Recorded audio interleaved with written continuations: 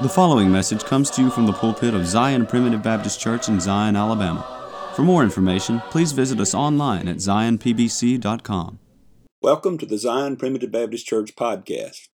This podcast is an outreach of Zion Primitive Baptist Church located in the Zion community near Gordo, Alabama. I'm Elder Chris McCool, and I serve as pastor of Zion Church.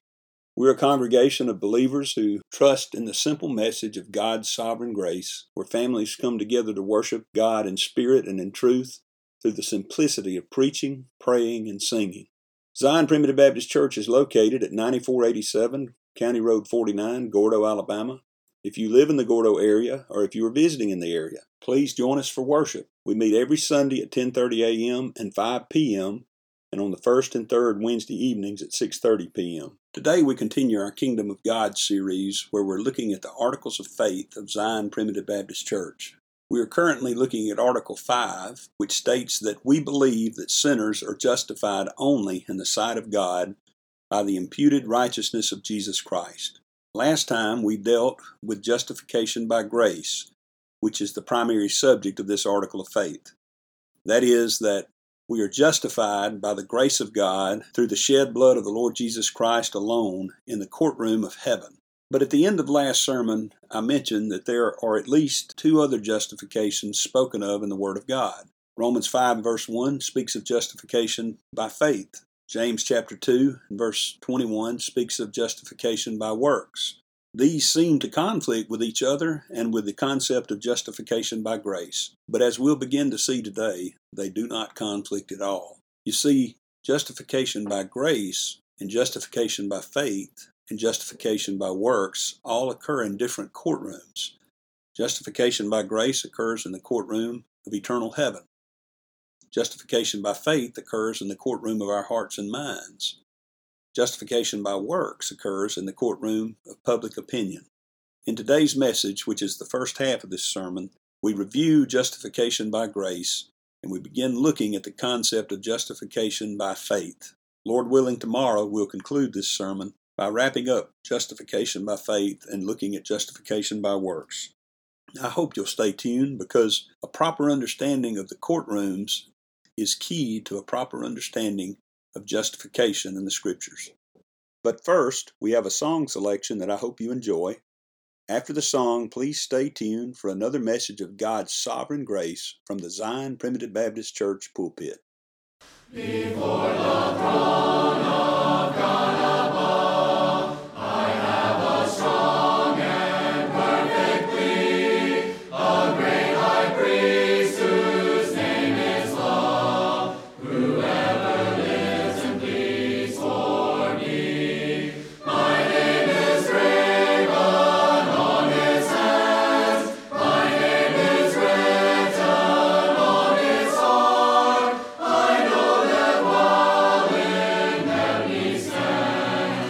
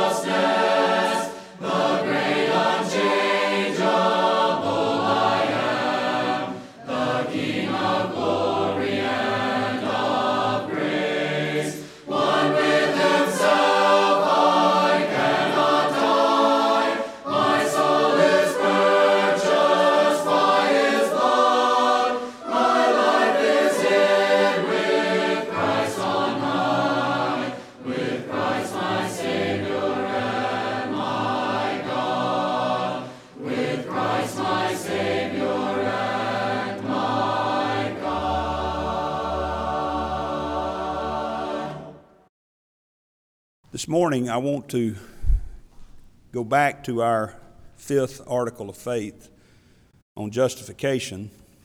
Article 5 of the Articles of Faith of Zion Primitive Baptist Church reads as follows: We believe that sinners are justified only in the sight of God by the imputed righteousness of Jesus Christ.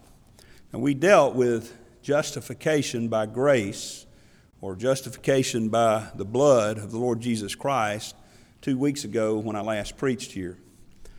We have determined from that justification is a legal term which means to render one righteous, or to render one, to make one or declare one such as he ought to be. In other words, to clear the name of the guilty, to clear the name of one who otherwise would be convicted. It's a courtroom term, and it's generally used in connection with legal proceedings, and it really means basically an acquittal. And it means the opposite of condemned or condemnation.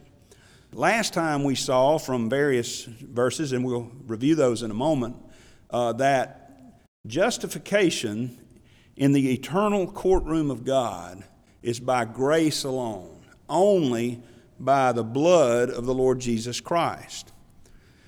But this morning I want to deal with what looks to be on its face a conflict between scriptures, because whereas we read that justification by grace is solely and wholly of God, in Romans chapter 5 and verse 1 we read about being justified by faith. And then over in James chapter 2 and verse 21 and 22 we read about being justified by works. So we have three different justifications we're talking about here: justification by grace alone, and then we have justification by faith without works, and then we have justification by works. So which is it?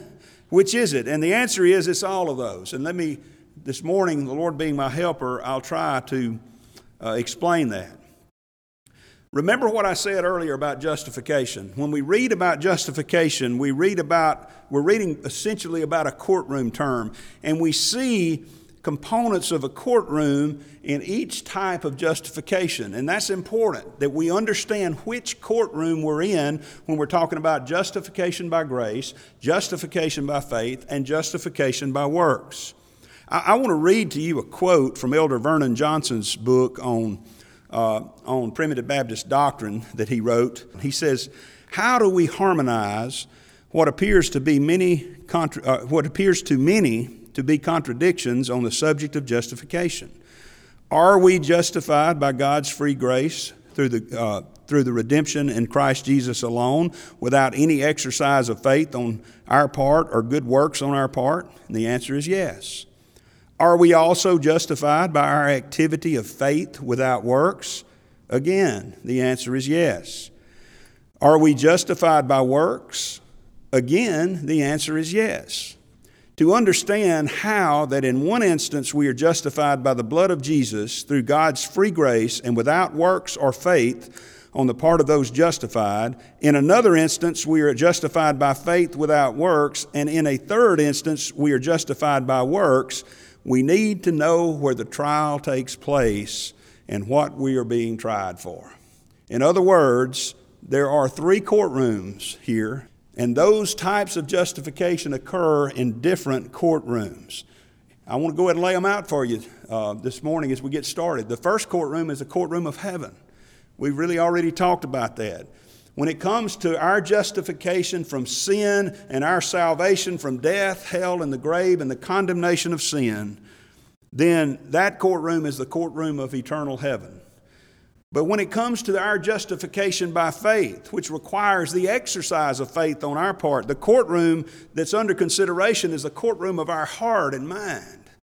And when it comes to the justification by works that James talks about, the courtroom that we're dealing with is the courtroom of men's opinions.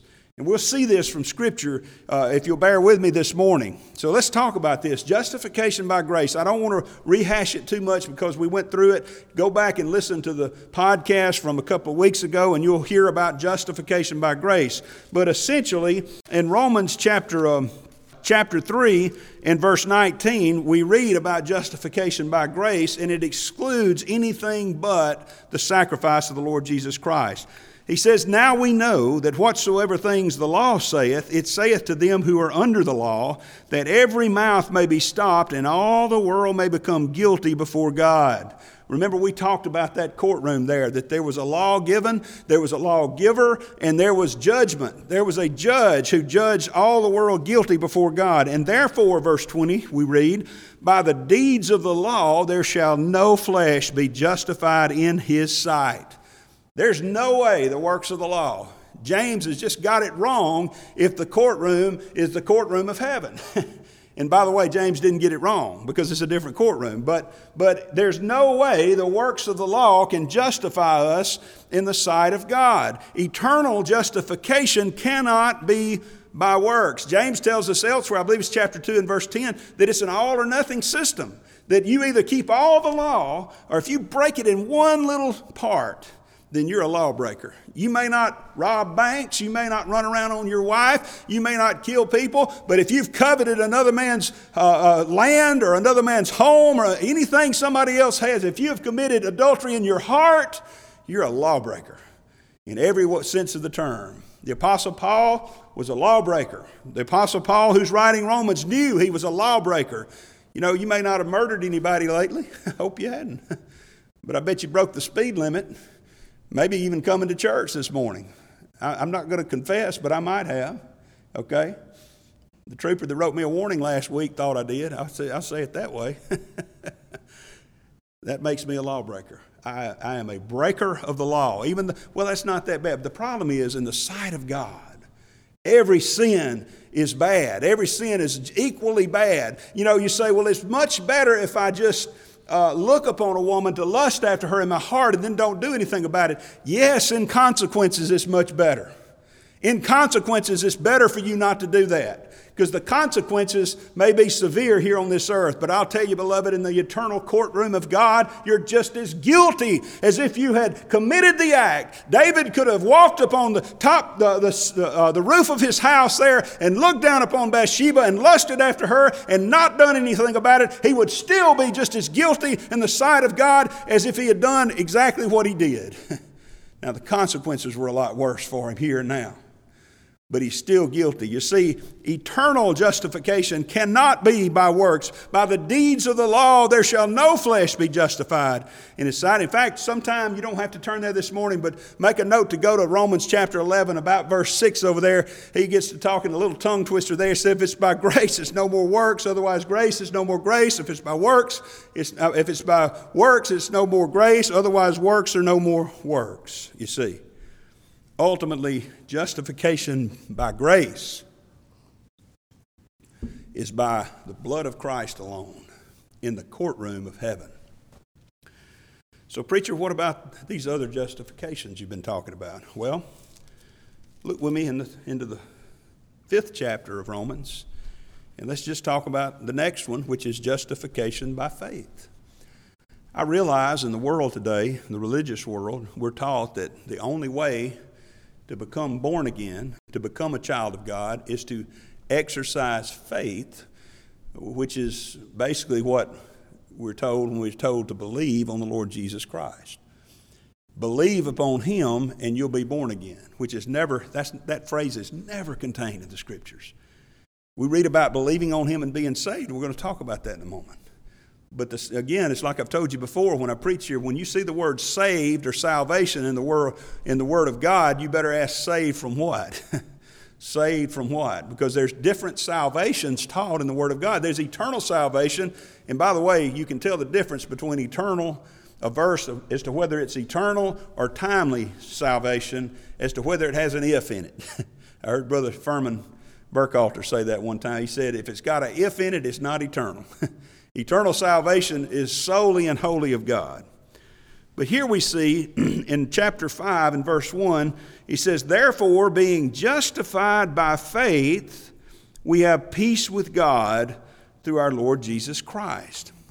So here we have a justification that is by faith, by the exercise of the faith that has been implanted in us through the new birth. Remember, the new birth comes first. There can be no faith prior to the new birth because Galatians 5 and verse 22 tells us that faith is a fruit of the Spirit. The fruit doesn't bear the tree bears the fruit. You don't get faith first and then the Spirit. The Spirit has to be there first because the fruit of the Spirit is faith, you see. So there is a justification that occurs by faith. Now, where does this justification occur? Does it occur in the eternal courtrooms of heaven? Beloved, if you got to get born again before you can have faith, then you're already justified in the courtroom of heaven. See, the courtroom's a different courtroom. It's the courtroom of our heart and mind. Remember what we said about a courtroom? You got to have law. You got to have a law. Okay? Turn with me, keep your finger there in Romans chapter 5. Turn with me over to Hebrews chapter 8. And let's look at what the new birth does for us. In Romans chapter 8 and verse 10, the writer here says, this is the covenant that I will make with the house of Israel after those days, saith the Lord. I will put my laws into their mind and write them in their hearts, and I will be to them a God, and they shall be to me a people. And they shall not teach every man his neighbor and every man his brother, saying, know the Lord, for all shall know me, from the least to the greatest. By the way, I realize that there's also a saying out in the religious world that says, do you know the Lord? If you don't know the Lord, you need to get to know the Lord. Well, beloved, we don't have to preach that. Because he says, all of his children shall know me, from the least unto the greatest. Now, all don't know everything about him, but all know him. You know, when a baby's born into this world, he doesn't come forth from the womb saying, hey, mama, hey, daddy, it's nice to finally meet you. No, he knows he's alive. He knows there's a need for food, there's a need for clothing, there's a need for comfort, and he knows he's being comforted by something, but he doesn't know all the details of who they are. You know, I still learn things about my mom and daddy today. I learn new things that I didn't know. Mama, every once in a while, tell me something that daddy did or said way back years ago, and it surprises me. It's like, wow, I didn't know that. She thought she told me. But you see, I didn't come forth from the womb knowing every detail about them, but boy, I knew them. I knew my mama and I knew my daddy. I knew that I had someone to comfort me. See, we don't have to teach that. That's imparted in the new birth. But notice what it said back in verse 10. See, I said we have to have law. Well, look, God said, I will put my laws in their mind and write them in their hearts. When you're born of the Spirit, God writes His law in your hearts. See, let me say this. There was this little thing that went around. Brother Mackey probably remember it. This idea of the hololog theory of the new birth. That the new birth was just like it was just like a rabbit running through a hollow log. It went through there and didn't change anything. You never know any difference. I don't believe that. I don't believe that. Now you may not know the details. You may not have even heard the name of Jesus. John the Baptist had never heard the name of the Lord Jesus Christ when he was born again in his mother's womb. But you know what? Something changed. He leaped for joy in his mother's womb. There was a change in his measure of joy. He didn't have any joy before. Joy is a fruit of the Spirit, remember? And he leaped for joy. He had to learn about him as he grew and got older, after he was born. But the hollow log theory is wrong. When you're born again, there's a difference in your life. You may not understand it all, but there's a difference. And you see, the difference is God has now put His laws in your heart, and there's something different that you didn't have before. Romans chapter 2. Look with me back over there for a minute. Here's a perfect description of this. Let's start with verse 11. Romans chapter 2 and verse 11, just to get a little bit of the context here. For there is no respect of persons with God. As many as have sinned without law shall also perish without law. As many as sinned in the law shall be judged by the law. For not the hearers of the law are just before God, but the doers of the law shall be justified. Okay? Now, this is leading us up to this verse 14. Remember what we said, God writes his laws in our heart, okay? For when the Gentiles, which have not the law. Let me stop right there and say, earlier on he asked, or later on he's going to ask, what advantage then hath the Jew? Chapter 3 and verse 1, he said, much every way. He said, because primarily they were given the oracles of God. The Jews knew who they worshiped. The Jews knew what the law was. They knew what they ought to do. But there were some Gentiles out there that didn't have the law. But it says they do by nature the things contained in the law. I thought you said our nature was dead in trespasses and in sins. Our human nature is. It sure is. So that tells me something very important about these Gentiles that are under consideration. These Gentiles are not dead in trespasses and sins. This is a different nature than that nature that we read about in 1 Corinthians 2:14, where it says, the natural man receiveth not the things of the Spirit of God, for they are foolishness unto him, neither can he know them, for they are spiritually discerned. That's a different nature than those who by nature were children of wrath, even as others, those who were dead in trespasses and in sins. There's a new nature here. You see, these are born-again Gentiles. For when the Gentiles, which have not the law, they don't have the written law, do by nature the things contained in the law, these having not the law are a law unto themselves. Now notice here, which show the work of the law written in their hearts. In other words, these are born-again Gentiles that don't know the oracles of God. They don't have the Word of God, but yet they're doing right anyway. They're doing things that comply with the law anyway, and they're doing it by nature. Not by their old Adam nature, but by the new nature, which shows the work of the law written in their hearts. Now listen, their conscience also bearing witness, and their thoughts the meanwhile accusing or else excusing one another.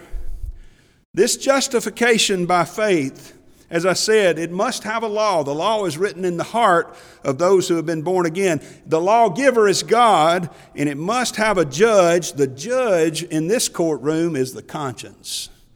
The judge in this courtroom is the conscience of those who have been born again. Notice the conscience is bearing witness, and it's also the thoughts are in the meanwhile accusing or excusing one another. You ever done something wrong and immediately been convicted about it? That's your conscience. You didn't have that conscience when you're not born again. The reprobate doesn't have a conscience. I mean, they may know some things are wrong, and they may be sorry they got caught, but they're not repentant in their hearts toward God. They're not convicted of the sin in their hearts. But when the law of God is written in your heart, whether you know anything about the Scriptures or not, when the law is written in your heart, then your conscience bears witness that what you did was right or what you did was wrong, and your thoughts, you begin accusing or maybe excusing yourself. In other words, when I do something wrong, especially when I know it's wrong from the Scripture, I don't look, my conscience bears witness that, oh boy, that was wrong. You shouldn't have done that. And what do my thoughts immediately do? Praise God, they don't immediately say, oh well, so what? I'm going to go on anyway. No, my thoughts condemn me. My thoughts bring me under condemnation. They accuse me.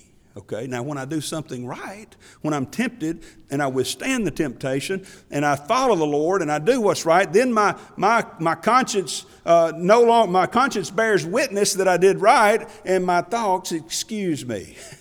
They excuse me. You see, the judge in the courtroom of the heart and mind is the conscience and the thoughts that are the result of the conscience bearing witness. Look with me over to 1 John chapter 3. Notice I like the way John puts it, and we're going to come back to John, Lord willing, before this sermon's over. In 1 John chapter 3 and verse 20. We'll come back to this verse, but I want to read it. For if our heart condemn us, God is greater than our heart and knoweth all things. Beloved, if our heart condemn us not, then we have confidence toward God. You see, the first thing we find when God writes His laws in our heart is that we are condemned by sin, the sin in our lives. I don't know about you, but I hate sin. Now, I'm still a sinner. The difference now is, though, after having been born again, is I don't enjoy it like I did before. Oh, yeah, there's a part of me that enjoys the pleasures of sin for a season, but I know I'm doing wrong. I know I shouldn't do this, and my heart and my mind, my conscience and my mind accuse me when I do things wrong. You remember that old publican in Luke chapter 18? The Pharisee was standing up there saying, "Oh man, I'm better than everybody else here, God. I'm doing so good." And he was just about to pop the buttons off of his shirt. He was so proud of himself. But the old publican, he stood afar off and would not lift up so much as his eyes unto heaven. And he smote upon his breast. He said, "God, have mercy on me, a sinner." That's what happens in the new birth, is it not? We are born again, and then we recognize what a sinner we are. We feel condemned by it. We say like Isaiah, "Woe is me, for I am undone, for I am a man of unclean lips, and I dwell among a people of unclean lips, and mine eyes have seen the King, the Lord of hosts." And we see ourselves, rightly so, under the condemnation of a righteous and a holy God. By the way, coming under conviction of sin does not precede the new birth. It's the result of it. I agree. There are many people say, people have come under the conviction of sin. Well, let me ask this. When does a baby cry out? Is it before he's born or after? If there was a dead man laying here today, as we stand here today, if you went and put weights upon him, would he say anything? Would he feel it at all? He wouldn't. But if he was living and you did that, he would cry out. You can put 1,000 pounds of weight upon the chest of a dead man, and he won't feel it at all. But you can put 1,000 pounds of weight on that same man if he's alive, and he will cry out because he'll feel that. And that's the weight of sin. That's the conviction of sin. And sometimes we're told that the way to get relief in this courtroom is mixed up with the courtroom of heaven. Sometimes people get this courtroom mixed up with the courtroom of heaven and say, now that you're under conviction of sin, you've got to do something in order to get eternally justified. But beloved, what do we have to do? What is the correct way to respond? We try to get right with God. And we do it the wrong way. You remember over in Romans chapter 10? Just turn over there for a minute with me. In Romans chapter 10 and verse 1, Paul says, "Brethren, my heart's desire and prayer to God for Israel is that they might be saved." Remember, you got to ask, saved from what? Well, we're about to see. "For I bear them record that they have a zeal of God, but not according to knowledge." They're seeking the Lord. They're children of God. They have a nature inside them that pulls them toward the Lord. But notice what they're doing. They're not following Him according to knowledge. "For they, being ignorant of God's righteousness and going about to establish their own righteousness, have not submitted themselves unto the righteousness of God. For Christ is the end of the law for righteousness to everyone that believeth."